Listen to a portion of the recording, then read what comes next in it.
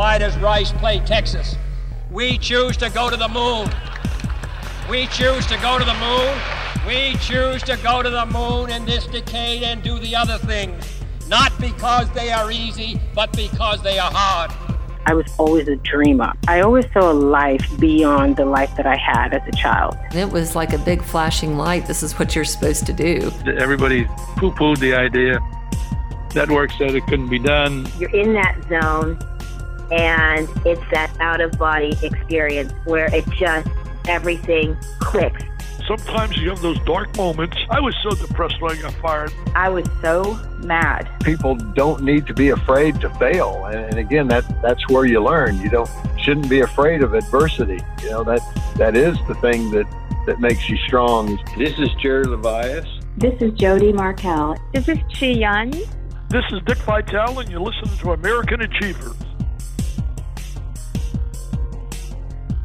Welcome to American Achievers, the podcast that celebrates ambition, commitment to excellence, risk-taking, and tenacity on the road to success. I'm Keith Dedevitt. Some of my guests are world famous. Some are rather obscure.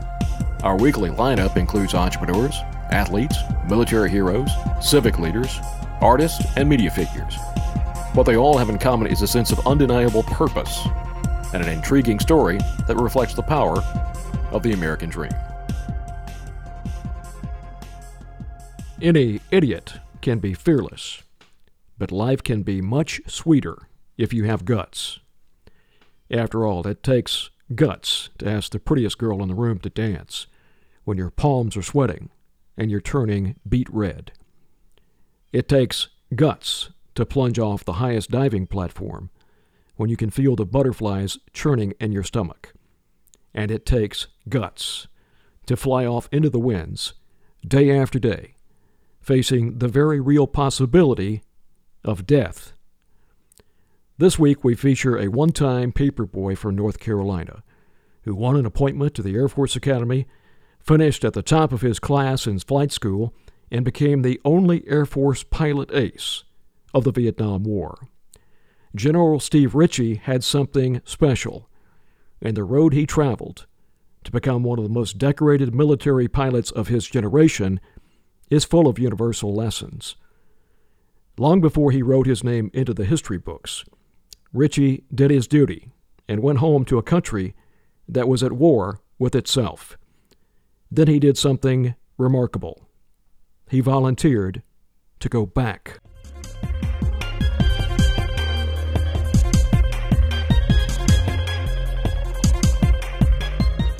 You grew up in Reidsville, North Carolina, where your father worked for American Tobacco.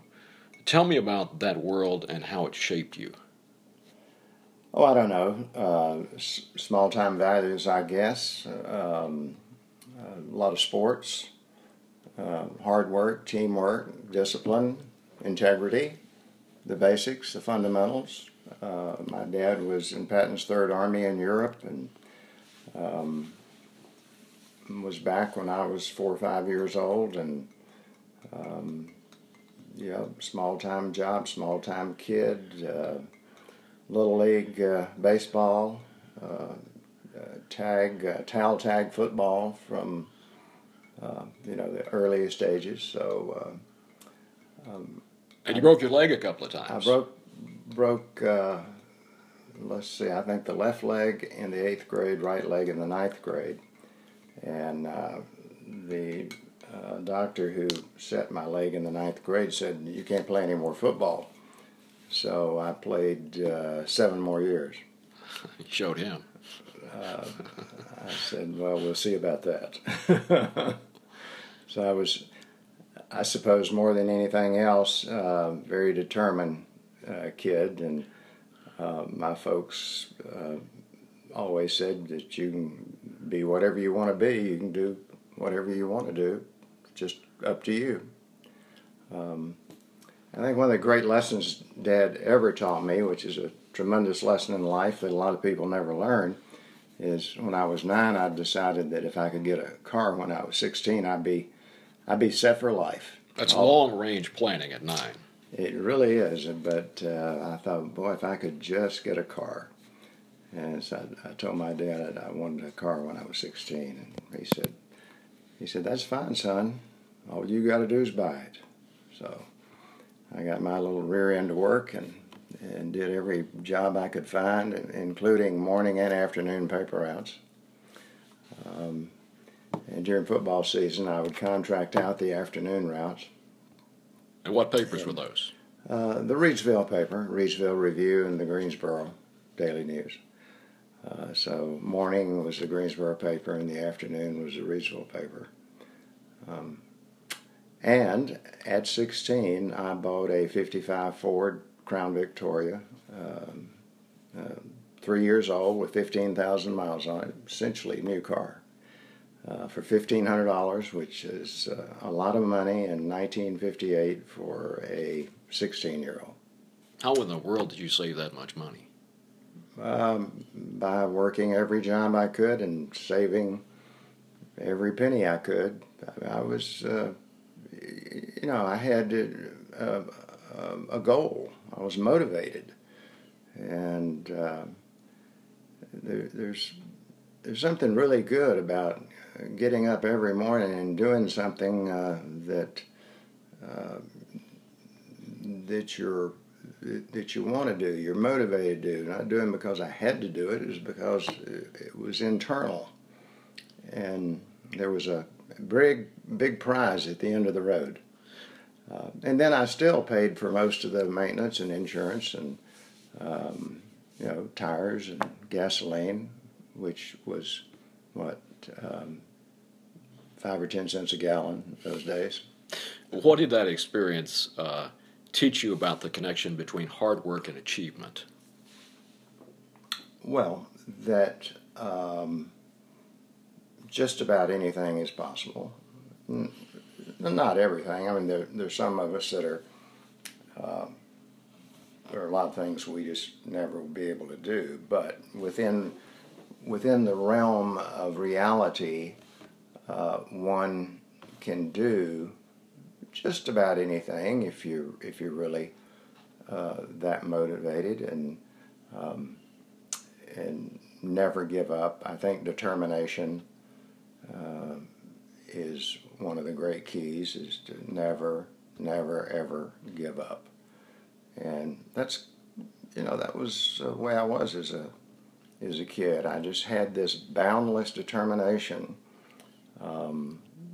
to get things done. There was a great satisfaction to me in achieving things, accomplishing a goal. Where do you think that comes from?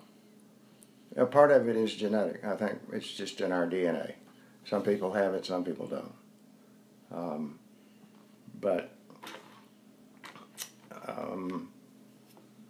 So part of it was the environment I grew up in, small town environment, basically good, solid American values, and it was in the late 40s, early 50s, which was after the war, and things were booming, and people were buying homes and cars and families, and I think it's one of the greatest times in our country's history. One of the best times to be alive. When did you first start thinking about flying, and what was it that captured your imagination about it?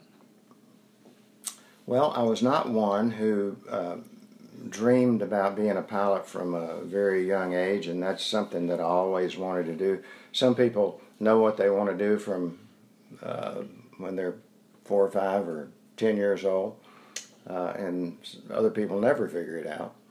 But as a little kid, I can remember being out, playing out in the backyard and seeing an airplane fly over, way up in the sky, which was unusual. There weren't many airplanes, and certainly not flying over my little hometown. Greensboro was the nearest airport, 40-some miles away. But I can still to this day recall, as a little kid, probably around 5 or 6 years old, looking up at that airplane, watching it fly across the sky, and thinking to myself, someday I will be in an airplane like that and fly all over the world. And I did. Well, you got accepted to the Air Force Academy in 1960, which was a really big deal. Well, what I was going to say to finish up that other thought is Dad took flying lessons on the GI Bill when he came home from World War II and soloed and took me on one flight with him. And then after that, he decided he didn't have enough money to keep flying. It was expensive. And, you know, he had a decent job, but, you know, small-time job. And not a lot of extra money. He worked in the tobacco business. He was office manager of the plant in Reidsville, American Tobacco Company. So the only thing that we had a big surplus of that we didn't need was cigarettes. They'd get a couple of packs of cigarettes a week, and none of us smoked except Dad smoked a pipe. So we had lots of cigarettes. And I didn't smoke, you know, being interested in sports. I needed all the help I could get, so I wasn't going to, you know, detract my chances of playing sports by smoking or drinking. So you get to the Air Force Academy in 1960. Now tell me about that drive from North Carolina to Colorado. What was going through your mind? Well, there was a kid on the football team a year ahead of me that became one of my best friends named Wayne Atwater, and he became interested in the Air Force Academy, which was brand new. You know, the first class graduated in 59, so it means they entered in 55. And I began to read about it in high school, and Wayne lost interest, went to the University of North Carolina. And then he was tragically killed in a car wreck coming home for Christmas his freshman year. But I got interested, and it was, you know, a brand new school out west in the Rockies. And I was eager to get out of this little town that I grew up in and go do something. And so I thought, boy, going west and maybe getting to fly and being with people from all over the country that are, you know, the best from their particular communities. I got real motivated and was able to get a nomination from one of the North Carolina senators, a guy who became pretty famous in Watergate, B. Everett Jordan.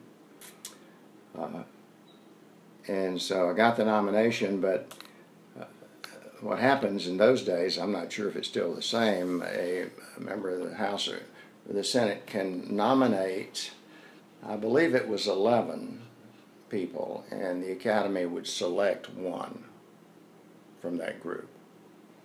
And I had to have been an alternate because I found out so late. It was about the beginning of May, and we entered the 27th, 28th of June of that year, 28th, I think. So it wasn't until the first week in May that I found out that I had been selected, and found out by telegram. And I was so excited. So other people were finding out in March and April. So I thought, well, you know, I'm not going to make it. And, you know, the backup plan was to go to Carolina, where Dad had gone, or I was kind of interested in Davidson. And maybe Wake Forest. I had talked to the Wake Forest football coach, although I wasn't recruited by anybody, including the Air Force Academy. So, you know, I was an average high school football player, quarterback, and not very big, not very fast. I was faster until I broke both legs, and after that I wasn't as fast. But again, the reason I made the team in high school, and then more importantly at the academy, was just sheer guts, determination. What was academy life like during those days, and did you ever consider quitting? I did, every day my first year. Certainly the first summer. It's funny, I wanted so badly to get away from Reidsville, my little hometown, and I got there and I was so miserable and so homesick, which was very surprising. I couldn't have ever imagined being homesick, but I was. I was so homesick. And the only thing that kept me from quitting was the number of people that had written letters for me and backed me and were supporters and were happy and excited about the chance that I was going. I couldn't bear the thought of going home to these people and saying I quit. Couldn't do it. So that's what kept me from resigning. I hated every single day of the first summer and almost every day of the first year. Now, what you're talking about is something that really doesn't exist to the same extent in our society anymore, the power of shame. Mm-hmm. Right. Exactly. And but it was a huge motivator. And it's too bad that that's pretty much gone.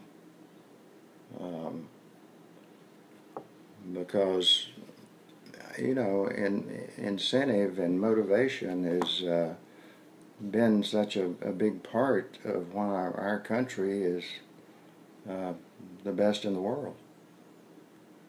Or used to be. Right. So eventually you graduate from flight school and you start flying the F-104, and then eventually you move into the F-4 Phantom, which was that's what everybody wanted to fly at that point. If you were a fighter pilot, what made the F-4 so powerful? Two great big J-79 engines, of which the F-104 had one J-79. So it's very unusual to get a 104 out of pilot training. First of all, I got a call, spring of my senior year, from a major in personnel at the academy, and he said, "Are you planning to go to pilot training?" Well, yes, sir. He said, "Well, you're not eligible." So I had a knee operation in January that year after football season, and there was some regulation that if you've had major surgery within 12 months of pilot training, you're not eligible. So they had somehow figured this out in the personnel system and decided that this reg applied to me. And you know, even as a cadet, I knew that most things had exceptions and there were waivers for almost anything. And I said, well, who's the waiver authority? How do I get a waiver? And he said, I don't know. He said, you're on your own. So I did the research and found out that the waiver was with the chief surgeon at Lackland Air Force Base in San Antonio.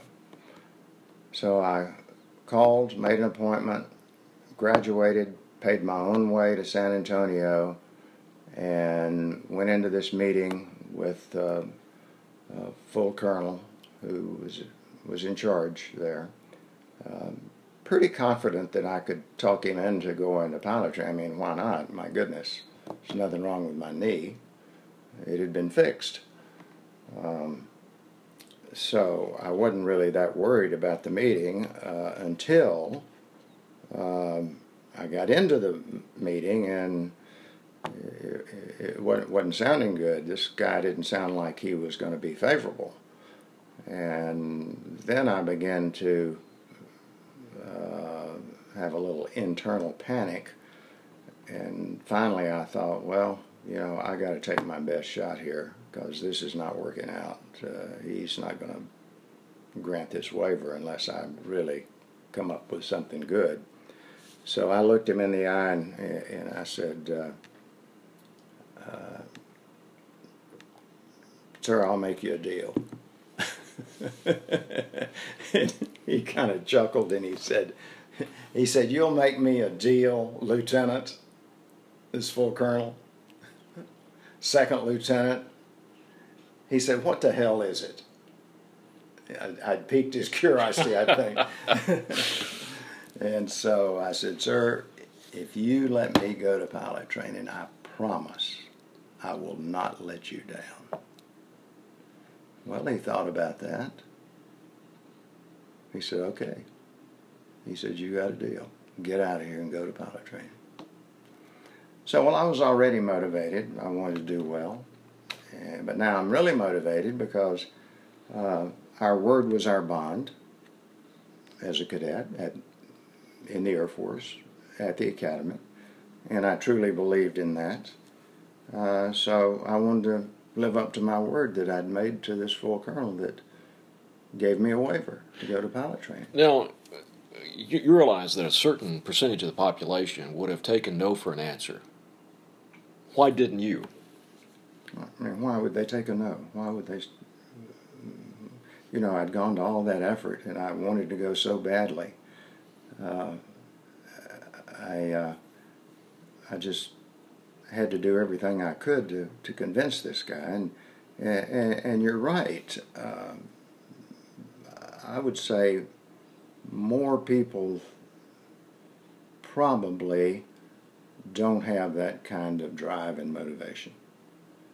I don't know what the percentage would be. I don't know if it's 50-50 or 80-20 or 70-30 or what it is, but our country is as great as it is, the greatest in the world, because Americans have had that drive and that motivation and that incentive and that willingness to work hard, and our country is full of examples of you know, that kind of determination, probably more so than anywhere else in the world. And so anyway, I was very highly motivated and worked as hard as anybody in my class, and finished #1 in academics, #1 in flying, and #1 overall. So I sent him the paperwork and a letter to thank him, and he wrote back and said, "I made the right decision." Turning point in your life, no doubt about it. Yes, and I really regret that somewhere along the way, I kept that letter in a file for a long time, but it went missing at some point. It's one of those that I'd like to have to this day. But that was certainly a turning point for me, and then there were a few F-104s available at that particular class. Every class has a group of airplanes that are allocated to the entire group of graduates from that year. And turns out there were 4 F-104 assignments for all. There were 8 pilot training bases in those days. So, the #1 graduate gets their #1 choice of what's available, their first choice. Whatever's available, they get their choice. And so, thank goodness there were 4 of the top graduates of the 8 bases that didn't want the 104. And so the 4 of us who wanted the 104 were able to select it right out of pilot training. And for those who don't know, the 104 was a hot-looking machine. It was designed by Kelly Johnson. Right. Now, it was very cutting edge, and it killed a lot of people. Well, that is a reputation that's been blown out of proportion a little bit. It had a downward ejection seat, which meant at low altitude you had to roll upside down and eject downward, but then if you rolled upside down it would be an upward ejection. So that was difficult at low altitude, and the reason for that is the rockets that powered the ejection seat were not powerful enough in the early days for the seat to clear the tail. It had a real high tail, of course, And so that's the reason they went to that downward ejection seat. Well, very soon afterwards, they came up with more powerful ejection seats and, switched to an upward ejection seat. That was the main problem with the 104. Other than that, the 104 safety record is as good as any single-seat fighter in the, compared to the F-100, the F-86, the F-106, F-102, F-105. Its safety record was similar to all of those. And the F-4 was kind of the next generation. F-4 was next. But you're right. The 104, sleek,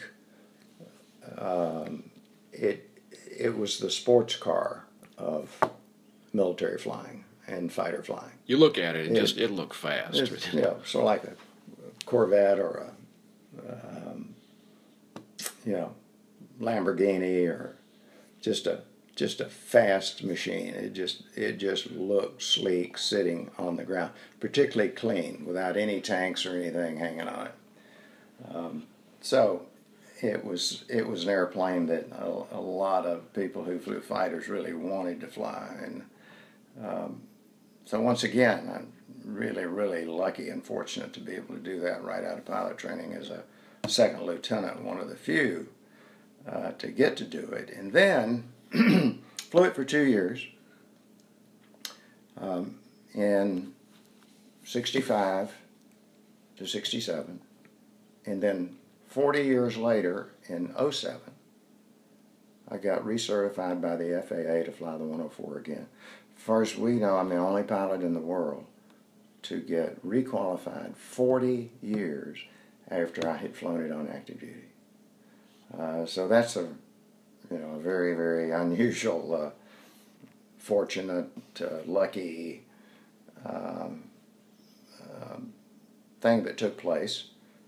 But it was also the result of a lot of hard work and a lot of determination and some skill.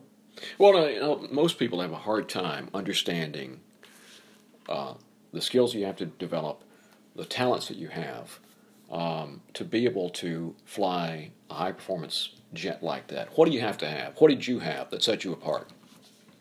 Well, I think most of the skills can certainly be learned. But one important thing is good eyesight, which I had. And the other is coordination. The muscle memory, the motor skills of an athlete, or a race car driver, or a fighter pilot.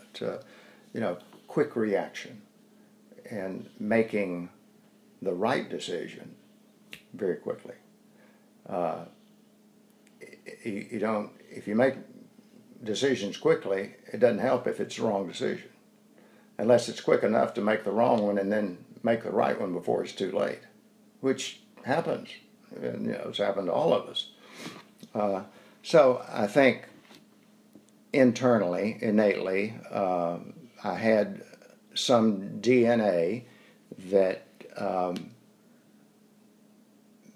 led to good coordination, good hand-eye coordination as far as the airplane is concerned, quick reaction, quick thinking ability, and the ability to analyze. You're always having to analyze the situation.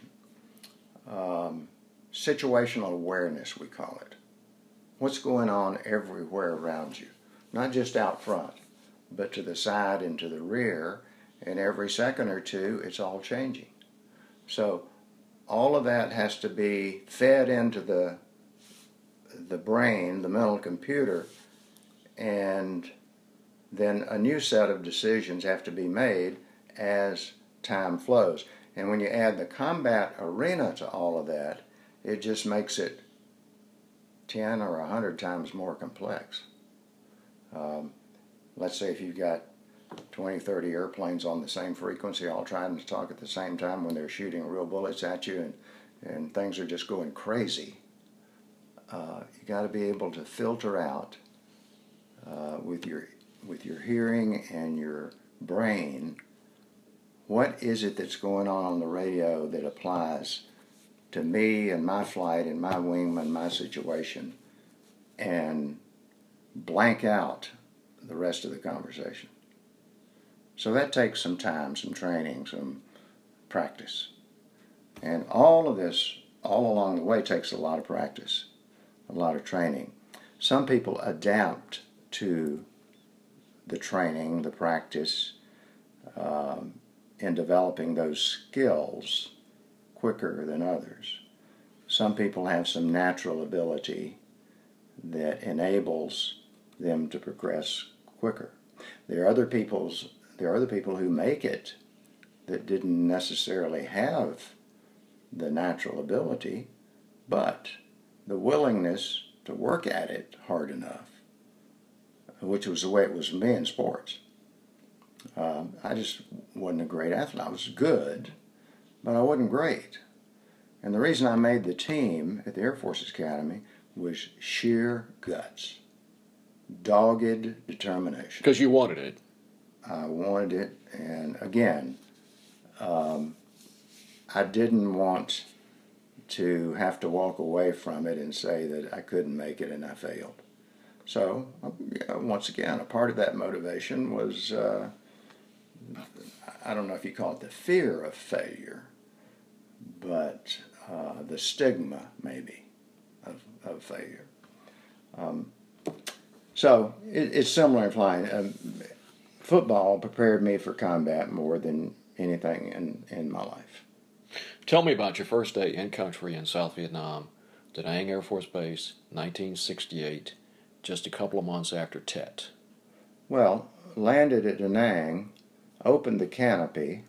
It was the 1st of April, April Fool's Day, 1968, and it was already hot in the mid to high 90s in the same humidity as the temperature, and there were open sewers that ran along the runway, so the stench of that sewer at near 100% humidity and near 100 degrees temperature hitting one in the face was so friggin' overwhelming.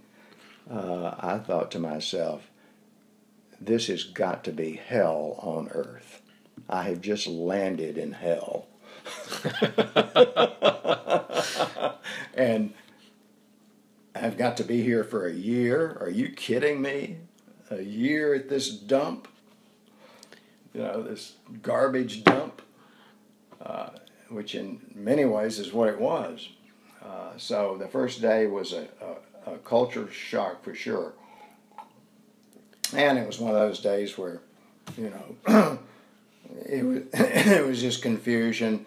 I didn't go through the proper in-processing that everybody else went through that came over on the contract military flights, where they got their American money changed for Vietnamese. It wasn't Vietnamese money, it was military payment certificates, which was kind of a monopoly money that we had to use on base. And so they didn't do all of that. And so when I went to the club that night to eat, I couldn't get anything to eat because they only took military payment certificates. Well, in order to get my American money changed into MPCs, I had to be a member of the club. Well, to be a member of the club, you had to pay your first month's dues. Well, this had to be a government operation, right? Exactly. So you had to pay your first month's dues in MPCs. They wouldn't take a check because I wasn't a member of the club. If I'd have been a member of the club, they'd have taken my check. But I wasn't a member of the club until I paid my first month's dues, but I didn't have any money to pay my first month's dues, the MPCs. This is beginning to sound like an Abbott and Costello routine. There's nowhere to get there from here. What the hell is this? I came to fight a friggin' war, and I can't even get anything to eat. So, I said, I want to see a club officer. Here I am, a relatively new captain. And so Lieutenant Bill Mahoney shows up from Montgomery, Alabama, and he notices my southern accent. He said, now, now, Captain, you just calm down. He said, where are you from? And I told him I was from North Carolina. He said, I tell you what. He said, I'm going to buy your dinner tonight. Everything's going to be just fine. So we became very close friends and are till this day. One of the things that you were involved in from early on there was something called FAST-FAC. How did that originate, and what was it? Kind of hard to explain to the layperson because it's a special mission, but it started in the 67 time frame with the Misties, who became a lot better known than we did. The Misties were founded by Bud Day, who became a very, very famous Air Force figure, Medal of Honor recipient, passed away just a few years ago. But Bud Day founded the Misties. And basically there was a need for a FAC, a forward air controller type mission over North Vietnam. In other words, looking for targets. In the South, the forward air controllers normally worked with the Army and Marines and directing fighter airplanes with ordnance on ground targets. And they flew slow airplanes, a Cessna type airplane, for example. And they had marking rockets, white phosphorus markers. They would mark the target with the rocket and describe where the enemy was, where the friendlies are, where the ground fire, the terrain, all of that kind of stuff. So the idea was that we needed to do something similar to this over North Vietnam, fly at low altitude, find targets such as bridges, supplies. They like to hide a lot of supplies under the jungle vegetation, and they would have truck parks where they would assemble a lot of trucks to travel. They traveled at night, so during the day they would park their trucks under camouflage and vegetation covered areas. So we were looking for truck parks and POL storage and supply storage and key bridges along the routes that they traveled, that type of thing. So we did a lot of what we call visual reconnaissance, and that's at low altitude, meaning somewhere around, typically around 4,000 to 5,000 feet and around 400 miles an hour, going pretty fast. And we had, rules that were developed by the Misties for survival, because it was a fairly dangerous mission. So the Misties had become real good at this, and after a year or so, the headquarters in Saigon decided they wanted to expand it into the F-4, decided that Da Nang would be the first base. I was new to Da Nang. They asked for volunteers. I volunteered, got selected. So as part of the very first group we named ourselves Stormy.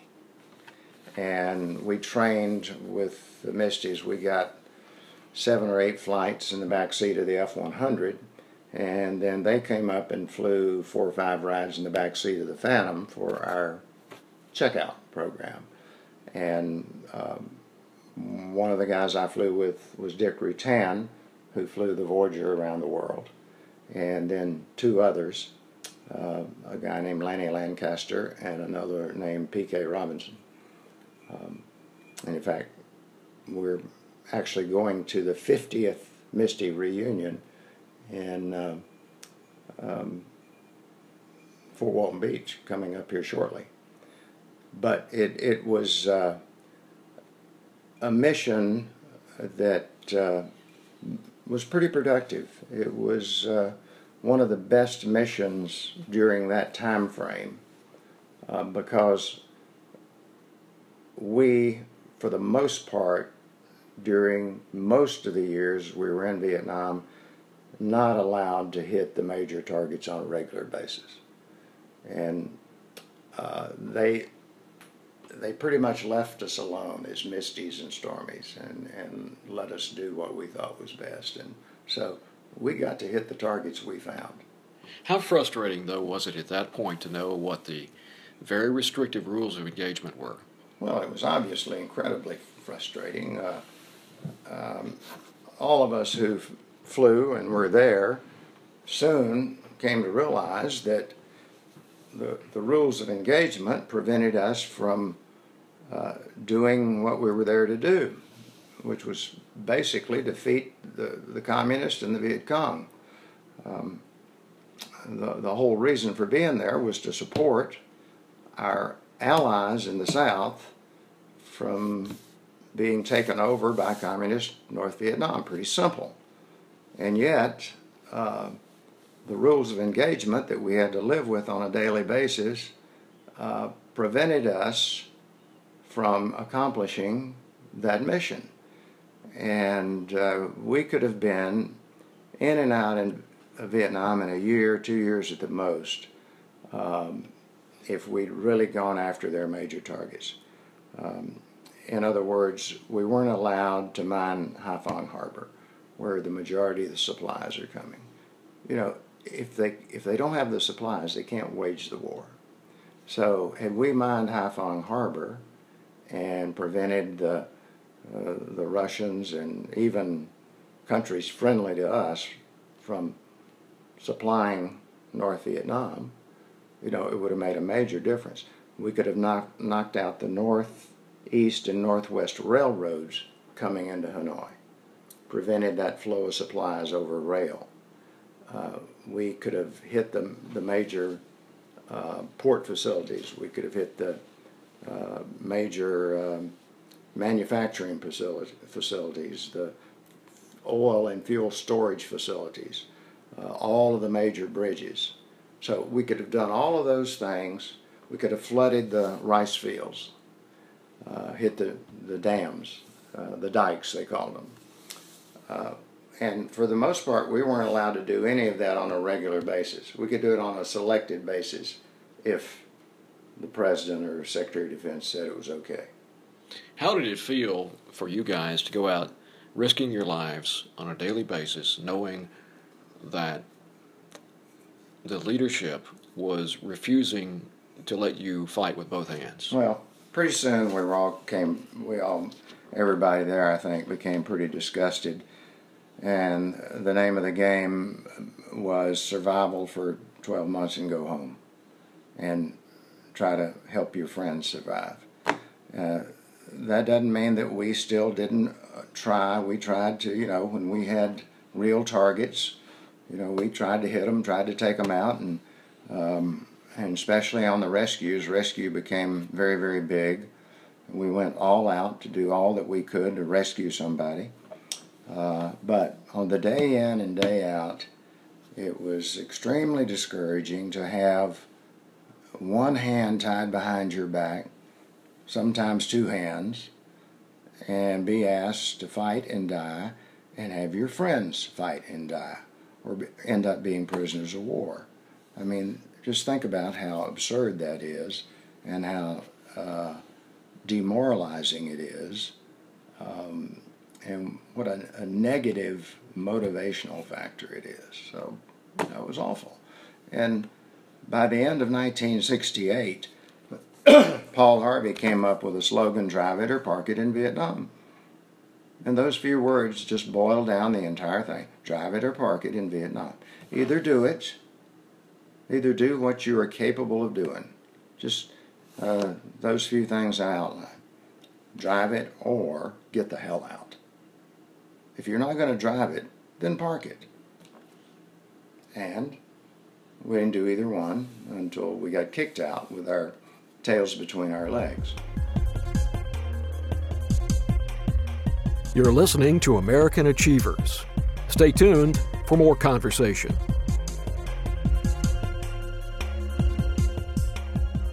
You completed your tour, but you were just a little bit short of a personal goal. You went home before you really wanted to. What happened? Well, on my first tour, I wanted to get 100 fast fact missions and 200 total missions, and I was at 95 fast fact missions and 195 total missions. And the wing commander had actually flown with me in the Stormy mission. He wanted to see really what it was all about, and I really admired a full colonel who certainly didn't have to go on that mission, which is pretty dangerous, flying in the back seat. And he, of course, was a pilot named John Roberts, and he flew with me in the back seat on one of the fast fact missions, so he would really understand more about what we were doing. And he knew it was time for me to go home. But I had about 3 more weeks, and I wanted to fly those final 3 weeks and get just 5 more missions. But the wing maintenance officer was a colonel that I had known at Eglin in the 104 business, and we knew each other very well. And, you know, he's kind of like a father, and I'm pretty sure he's the one that talked Colonel Roberts into saying, your time is up, you're going home whether you like it or not. So, you know, they sent me home to I think, not continue to take more risk just to get 5 more missions. Because what does it mean? Nothing. It was just something I wanted. And that decision obviously is going to figure very important in your life. In 69, you move back to the States. You become an instructor of the Tops Gun School. But then in 72, you volunteered to go back. Why? Well, that's what my mother said. Why? Why are you doing this? You don't have to do this. And I said, well, Mom, you know, a lot of my buddies, classmates, friends from the Air Force Academy are back on their 2nd tour, some of them on their 3rd tour. And we're living here in the U.S., the highest standard of living in the world, enjoying life. I was in Las Vegas, a great city, a fun town, having a great time. It's not fair. It's just not right. You know, this is what I went to school for. It's what I've trained for. This is my job. This is my duty. So it's not fair for me to stay here while some of my best friends that are there on their 2nd and 3rd tours, so I have to go back. That's simple. That's simple, but that didn't really convince my mother. Well, not long after you got back, President Nixon approved a major change in the air war that was going to have a fundamental impact on your life. Tell me about that. Well, he did. It was 16 April. I got back in January. It was toward the end of January, and by the time I got all checked out and was a flight lead and was beginning to fly the Fast Fact mission again, it had done so well and been so successful that it was spread to all of the other bases. So all of the bases in the major bases, F4 bases, had now their own Fast Fact unit. So I was already flying some Fast Fact missions. But there began to be rumbling about possibly going back to North Vietnam, and we had a couple of missions in early April because the bombing north of I think it was the 19th parallel, which is about 60 miles north of the DMZ, had been halted for 4 years. And going back to LBJ. LBJ is the one who did it in 68. So November 68. Which actually extended my first tour about 5 months, because the original first tour was 100 missions over North Vietnam, and I had 95 missions over North Vietnam, so all I needed was 5 more missions over North Vietnam, which I would have gotten in the process of the Stormy. Because there were circumstances where we could go into the North. If we were fired upon, we could fire back. So you could actually get into North Vietnam. So, you know, I wanted to complete those, which I didn't, which doesn't really matter, except it was my own personal goal. But then we'd had, in the first 2 weeks of April, a couple of missions north of that parallel, which had been off limits for 4 years. And then on 16 April, we knew there was a special mission coming, and we briefed at about, I have to look back at my notes, it's in my notes, about 0200, about 2 a.m. For a mission that was going to launch around sunrise. And it was downtown Hanoi, which we hadn't been for 4 years.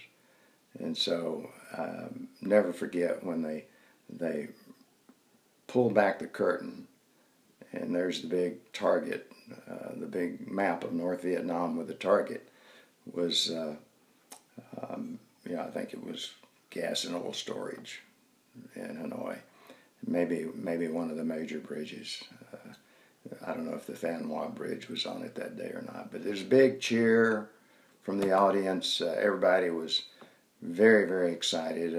I wrote in my diary that people were 100% behind the president and just so excited that finally we're going to do what we should have been doing all these years. We're going to go do it. Because after all, I mean, you're talking about fighting the war versus trying to win the war. Mm-hmm.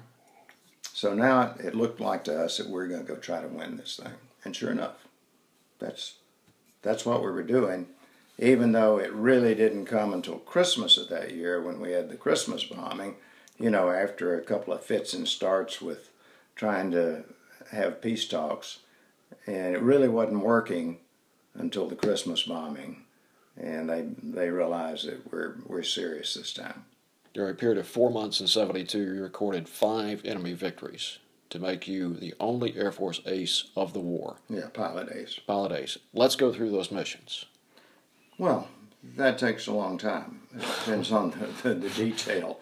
I mean, there's a tremendous amount of detail, but the first one was 10 May. That is a long, complicated story that would take, 30 minutes to tell, but to try to reduce it, my classmate Bob Lodge, who's on his 3rd tour, and one of the smartest guys in our class, and had been working on a lot of special intelligence. He had a clearance that was greater than top secret, special access clearance that none of us had, but he'd been able to get that. And had been working on a special mission to Hanoi. And he had, at that time, I guess he had a victory at that time. And then on the 8th of May, I flew with Bob for the first time on the 8th of May, and I flew number 4 in a flight of 4. And Bob had a victory that day. There was another big involved. I was flying with number 3 was the flight, was the Squadron DO, Lieutenant Colonel, which shows you how respected Bob was. Here's a major leading the flight with a Lieutenant Colonel, the number 2 guy in the squadron, flying on his wing as the deputy flight leader. And so I'm flying number 4 in the flight, the last position in the flight, and 3 gets a shot at the 2nd MiG, fired everything he had, and nothing worked, and cleared me in to shoot this MiG that wasn't maneuvering very hard, but I was bingo fuel, which meant that's our go-home fuel, and we've been so strict about briefing, don't go below your bingo fuel. It's not worth it to run out of fuel and have to bail out over the north. So I went ahead and did what I was supposed to do and called that I was bingo. And so, we departed. And I, for 2 days, kicked myself in the rear end thinking this is the last time I'll ever see a MiG and my only chance to ever get a shot at one. Well, 2 days later, we implement this mission that Bob Lodge had been planning for months and months. And the short story is that we engaged a flight of 4 MiG-21s head-on, and 1 and 2 fired head-on as briefed. I was flying number 3 now, deputy flight lead. The DO wasn't flying that day, so I'm flying as Bob's deputy, and 2 kills right away with the first 2 shots. Then we converted into the remaining 2 MiGs. I fired, downed one of them, which is now my first. Bob is behind the number 4 MiG after we'd downed 3 out of the 4 now. And as good as he was, as long as he'd been flying, he's on his 3rd tour, he became victim to something that he himself had warned against, called target fixation.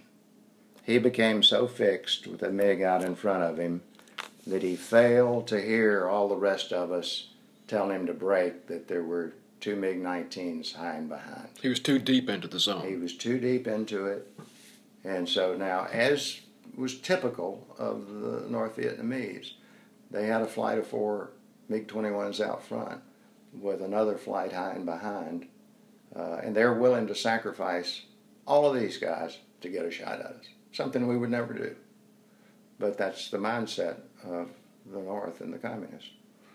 So sure enough, these 2 MiG-19s covered his airplane with 30 millimeter fire.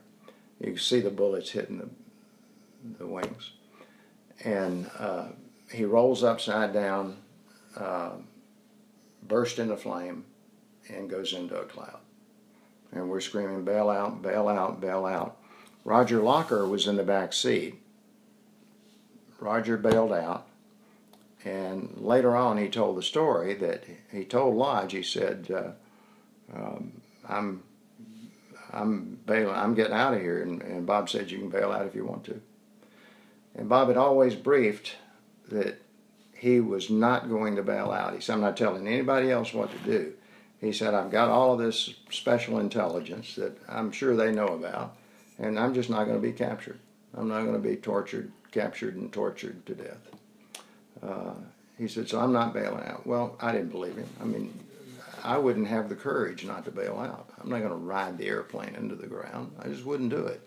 My plan was, if I didn't want to be captured, which I didn't, I've got a 38 pistol and a belt full of ammunition. So you start shooting when they're about to capture you, and they're going to kill you. So that's kind of the plan that a lot of us had if we were determined not to be captured. We just shoot it out with them. But Bob rode the airplane in, and Locker just barely got out, and then that's a whole nother story. Right, and that's a fascinating story. 23 days later. Let's talk about the day you shot 2 MiGs in the space of, what, 79 seconds? Is that right? 89. 89, excuse me. Minute 29. Minute 29. Yeah. Remarkable story. Tell us that story. Well, you can't just... to the extent that you can. You can't just tell that story because there's so many moving parts to that story. It's almost, where do you start? It's at least a 15 or 20 minute story, but a couple of valuable lessons. In all of these things we learn lessons of life. And one of these was, it's a mission I didn't want to go on because it was the last flight of 4 inbound, called egress flight, meaning that as everyone else was egressing, we had a flight full of fuel and weapons coming inbound to protect anybody that was in trouble. Very good thing to have. I preferred to be on ingress flight, which is a first flight of 4 inbound, because that's where most of the activity was. You know, and my thought was, if I'm going to be here, if I'm going to be going through all of this that we go through, I wanted to be where the action was, as most all of us did. So I didn't want to fly egress flight. Even though it was an important mission, it just never got much of the action. So I was unhappy to discover that morning that I was not on the ingress flight where I usually was, and or had been ever since the last couple of months since I'd been leading the flights. I was normally, my normal position was leading the ingress flight. In addition to that, I was in an E model instead of a D model, and most people think, well, you'd rather be in an E because it has an internal gun, except we had some special equipment, codenamed Combat Tree, that would identify the position, bearing, and distance. It would give bearing and distance of enemy airplanes out to about 100 miles, which in the cockpit, which was extremely important information to have. You know, I'd rather know where they are than to have a gun in the airplane. So I'm very upset that I'm not in a Combat Tree bird and I'm not leading the ingress flight. So the lesson is, after we hear the end of the story here, the rest of the story, is that you got to be careful what you ask for. You might get it, and it might not be what you really wanted. So to try to shorten this, turns out I do lead the egress flight. It looks like we're not even going to fly because the weather was marginal, but it turns out about takeoff time, the weather begins to clear, and off we go. And sure enough, after I got airborne and topped off and I'm headed inbound, there's an F-4 that's been hit by a MiG, and he has broken ranks with his flight, which is a cardinal rule that one never does. So he broke the cardinal rule by leaving his flight. He's headed outbound. He panicked. He's headed home, headed south, announcing on guard the emergency frequency, his position, heading, and altitude, telling everybody in the world exactly where he was, and the fact that he's bleeding fuel and hydraulics. Mayday, mayday, mayday. Oh my goodness. I said, we got to head that way, there are going to be MiGs there. And sure enough, we got there, we engaged a flight of 2 MiG-21s, and lucky enough to down both of them. And there's a whole nother part of that story which was totally unlikely. It was virtually impossible that the missiles would have worked the way they did under the conditions that I fired them. The quick explanation is that I fired either at or outside of the parameters of the missile in all of the axes, and with a missile that had a 0.11 probability of kill, in other words 11 out of 100. And I had 3 perfect missiles under maximum conditions or beyond maximum conditions, and down those 2 MiG-21s. So the chances of that happening are way, way less than 1/10 of 1%. So here's a mission I didn't even want to go on. Would have elected, if it had been up to me, not to go on that mission, and then had 3 perfect missiles under the worst conditions to fire the missile. Not the worst, but very adverse, and had the missiles, a 0.11 PK missile, had 3, only 3, I fired 3, I didn't fire the fourth one because I figured we're too much out of parameters for it to work, and why waste another missile? I had a gun, maybe I could get a gunshot. So fired 3 missiles, 3 of them were perfect. The first missile went through the center of the fuselage in the MiG as it's in a very hard turn, and the second missile went through the fireball. And then on the next shot, we're even at a higher angle off. So I only fired 1 missile, figuring there's no way. Maybe, sometimes you fire on them, you get them to turn. So I thought, maybe I fire at this guy and get him to reverse his turn, then I can go to guns and get a gunshot. That missile hits dead center in the fuselage.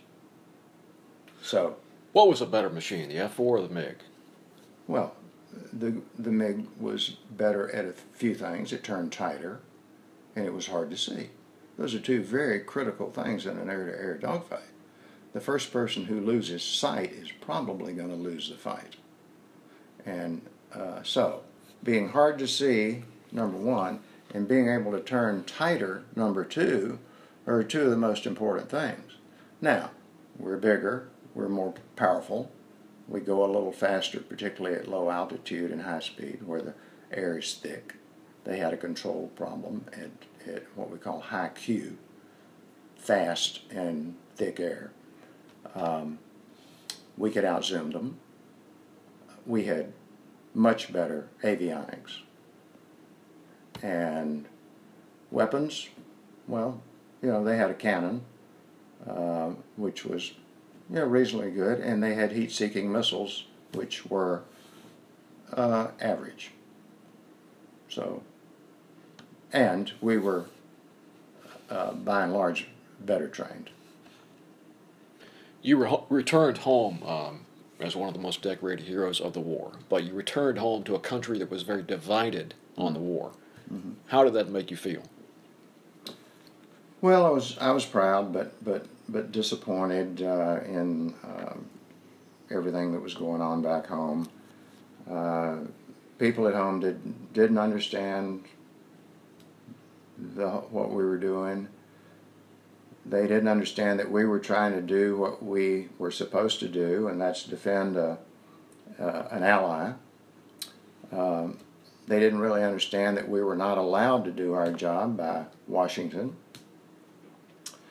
And so, in one way, I agreed with the protest. If we're not going to do it right, let's get out. What we all wanted to do is to do it right, and then get out.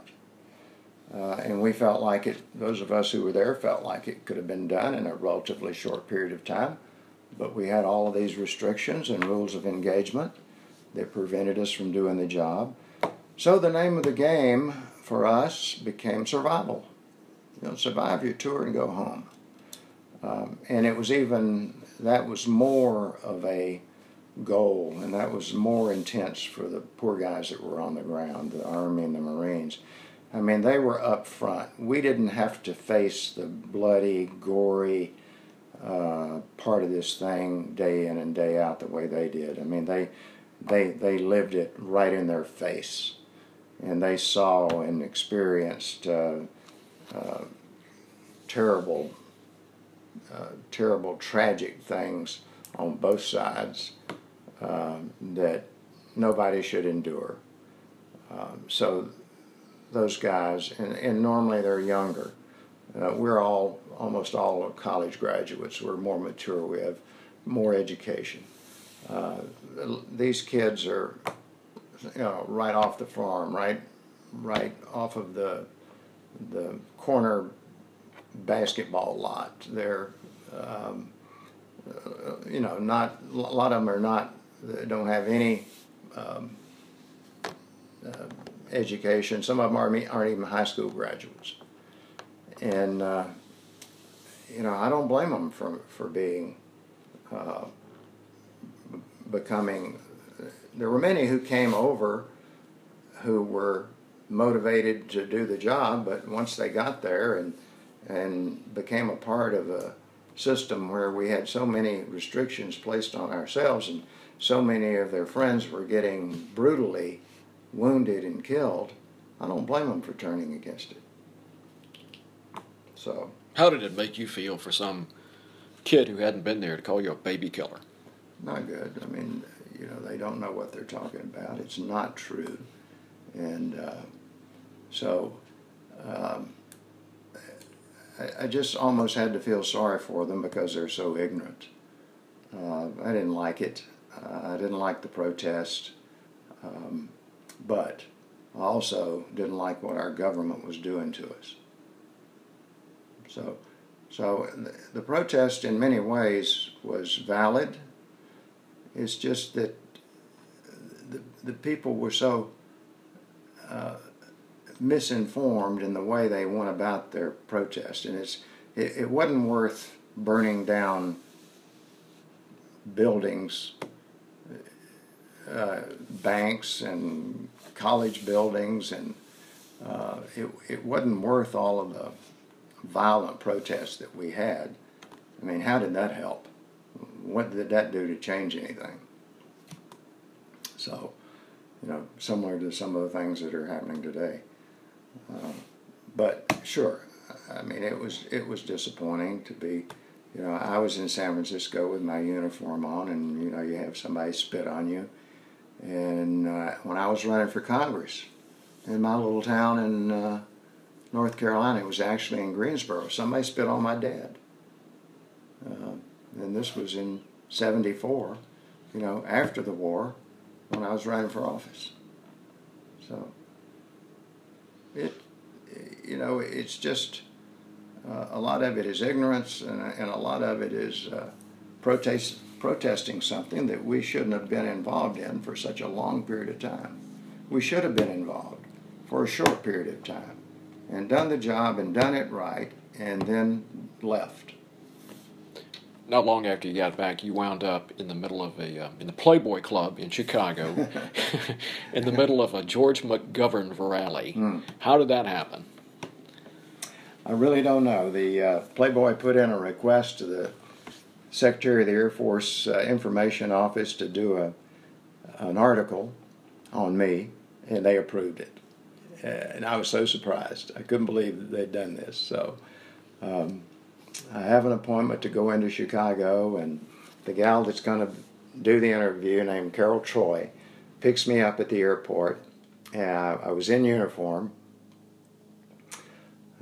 Captain Steve Ritchie. So we're headed downtown, and she said, well, we're going to the Playboy Club. I said, good. That sounds nice. And she said, it's a fundraiser for McGovern. Fundraiser for McGovern.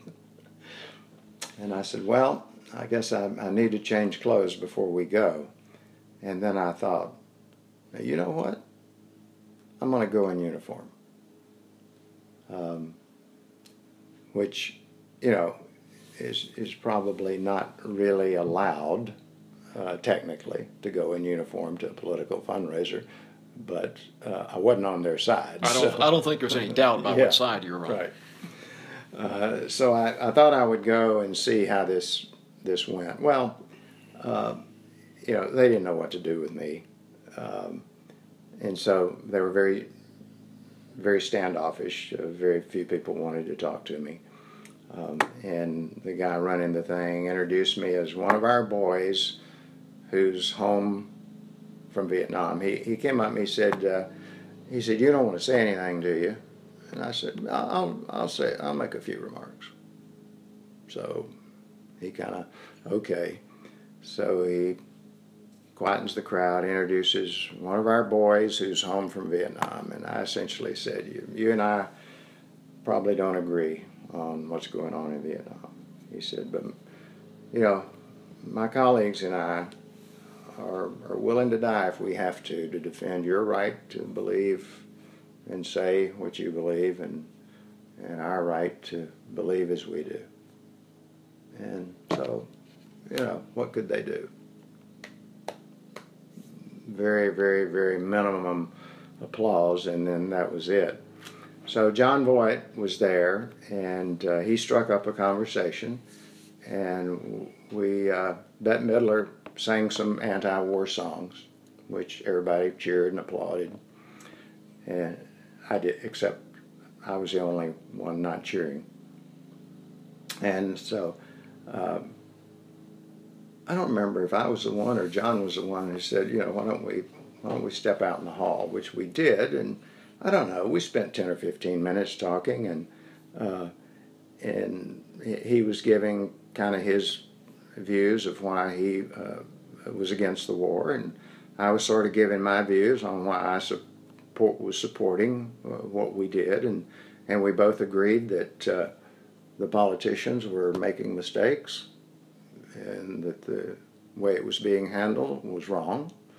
And he said, finally I said, listen, John, I said, it doesn't look like I'm going to convince you, and you're not really going to convince me. I said, why don't we just be friends? He said, it's a good idea. Let me buy you a drink. So. And the irony, of course, that John Boyd's political views turned around. He converted. Came over to our side.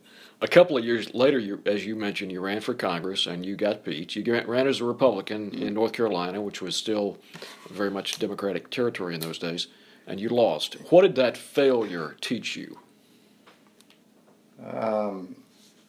Well, how ridiculous it is to run for Congress when you've got 18% Republican registration in a heavily Democrat district against a Democrat incumbent during Vietnam, right after Watergate. That's not a very smart thing to do. So, gosh, I guess it certainly was a huge uphill battle, and there was virtually no chance to win. And so unless I was trying to lay a foundation to run again in the future, there wasn't any real reason to do it. The Republicans recruited me since they couldn't get anybody else to run, and all of a sudden I appear on the scene with a whole lot of publicity, and now I'm a well-known name, and they figure, I think maybe they were thinking that long-term, if I stayed in the game, there might be a chance to lay a groundwork to get elected at some point in the future. But I was so disgusted with the whole thing that I wasn't interested after that. In fact, the Greensboro Daily News asked me right before the election, the next day after the election, I want to know what I thought about it. I said I was disappointed in the intelligence of the voters, which they printed. And they said, you don't plan to run here again, do you? I said, hell no, I don't. Can you imagine them braining that, if I ever ran again, braining up that statement? Richie disappointed in the intelligence. They printed it in the newspaper the next day, which didn't make me very popular. I wasn't very popular anyway. I got 38% of the vote. So technically I got about 15-20% of the Democrat vote. Well, about the disaffected. About 6 months later, you watched, like a lot of us did, the North Vietnamese run into Saigon. Mm. Those images that forever seared in the memories of anybody of a certain generation of the helicopters taking off. Yeah. How did that make you feel? Terrible. I mean, it's awful. I felt so sorry for those people that had been on our side and had helped us, and they got left behind and ended up being in prison for X number of years, what they call re-education camps, which were prisons. And a lot of them were tortured and treated very badly, and we pretty much left them behind. There should have been a way that we could have gotten out and taken everybody that had helped us, or at least almost everybody that had helped us. We should have been able to do that. we should have seen this collapse coming sooner and started more of an orderly process of removing people. But we waited too late. We just couldn't admit to ourselves that it was actually going to happen. And so on the other side of the story, years later when I meet Mariana, as badly as we handled that whole thing, to people behind the Iron Curtain in Eastern Europe, it was a good thing because it gave them hope that somebody was fighting the communist. Communist was their worst enemy, the communist. It was evil. They lived under communist oppression. And the fact that the Americans, halfway around the world, were fighting the communists, number one, it distracted the Soviets enough that it made life just a little bit easier for them. And number two, it gave them hope that someday maybe the Americans would come to help rescue them. So that was something I'd never thought of until I met Mariana. And so from that standpoint, that was a side effect of Vietnam that was a good thing. And I doubt that there were any of us over there at that time that ever thought about halfway around the world. There are people who are given some hope that somebody's fighting the communists, even as badly as we did it. What has Mariana taught you about the hunger for freedom? Well, I don't know. It's taught me anything, but it's emphasized in a very personal way more of what it's like to live without freedom, dreaming of the USA, knowing that people in America are free, and hoping and dreaming and planning and praying that somehow, some way, someday, she could get out of that system and out of that country and become an American. She wanted to be an American more than 99% of Americans. And she loves our country more than almost any American I've ever met. If it's possible to love the country more than I do, she does. And in a way that I can't understand, because I haven't lived under it. And I think people who haven't lived under it, as much as they can psychologically and intellectually and mentally put themselves there, there's no way if you haven't been there. It's just like I will never understand just how bad it was for the Army and the Marines who suffered the incredibly difficult emotion of being right up close to all of the bad things that happened in Vietnam that I didn't see up close except on rare occasions. And so, I feel like that I love America and love freedom as much as anybody that I know, except she loves it more and appreciates it more and understands it more. And it's the same with all of people who've actually lived under oppression. Thanks to Lane McGivney and all the good folks at Boutwell Studios for all the TLC required to bring this podcast to life, and audio engineers Joe Beeman and Jonathan W. Hickman. Remember, everyone has a special talent. You just need to identify it, cultivate it, and be willing to pay the price. You too can become an American achiever.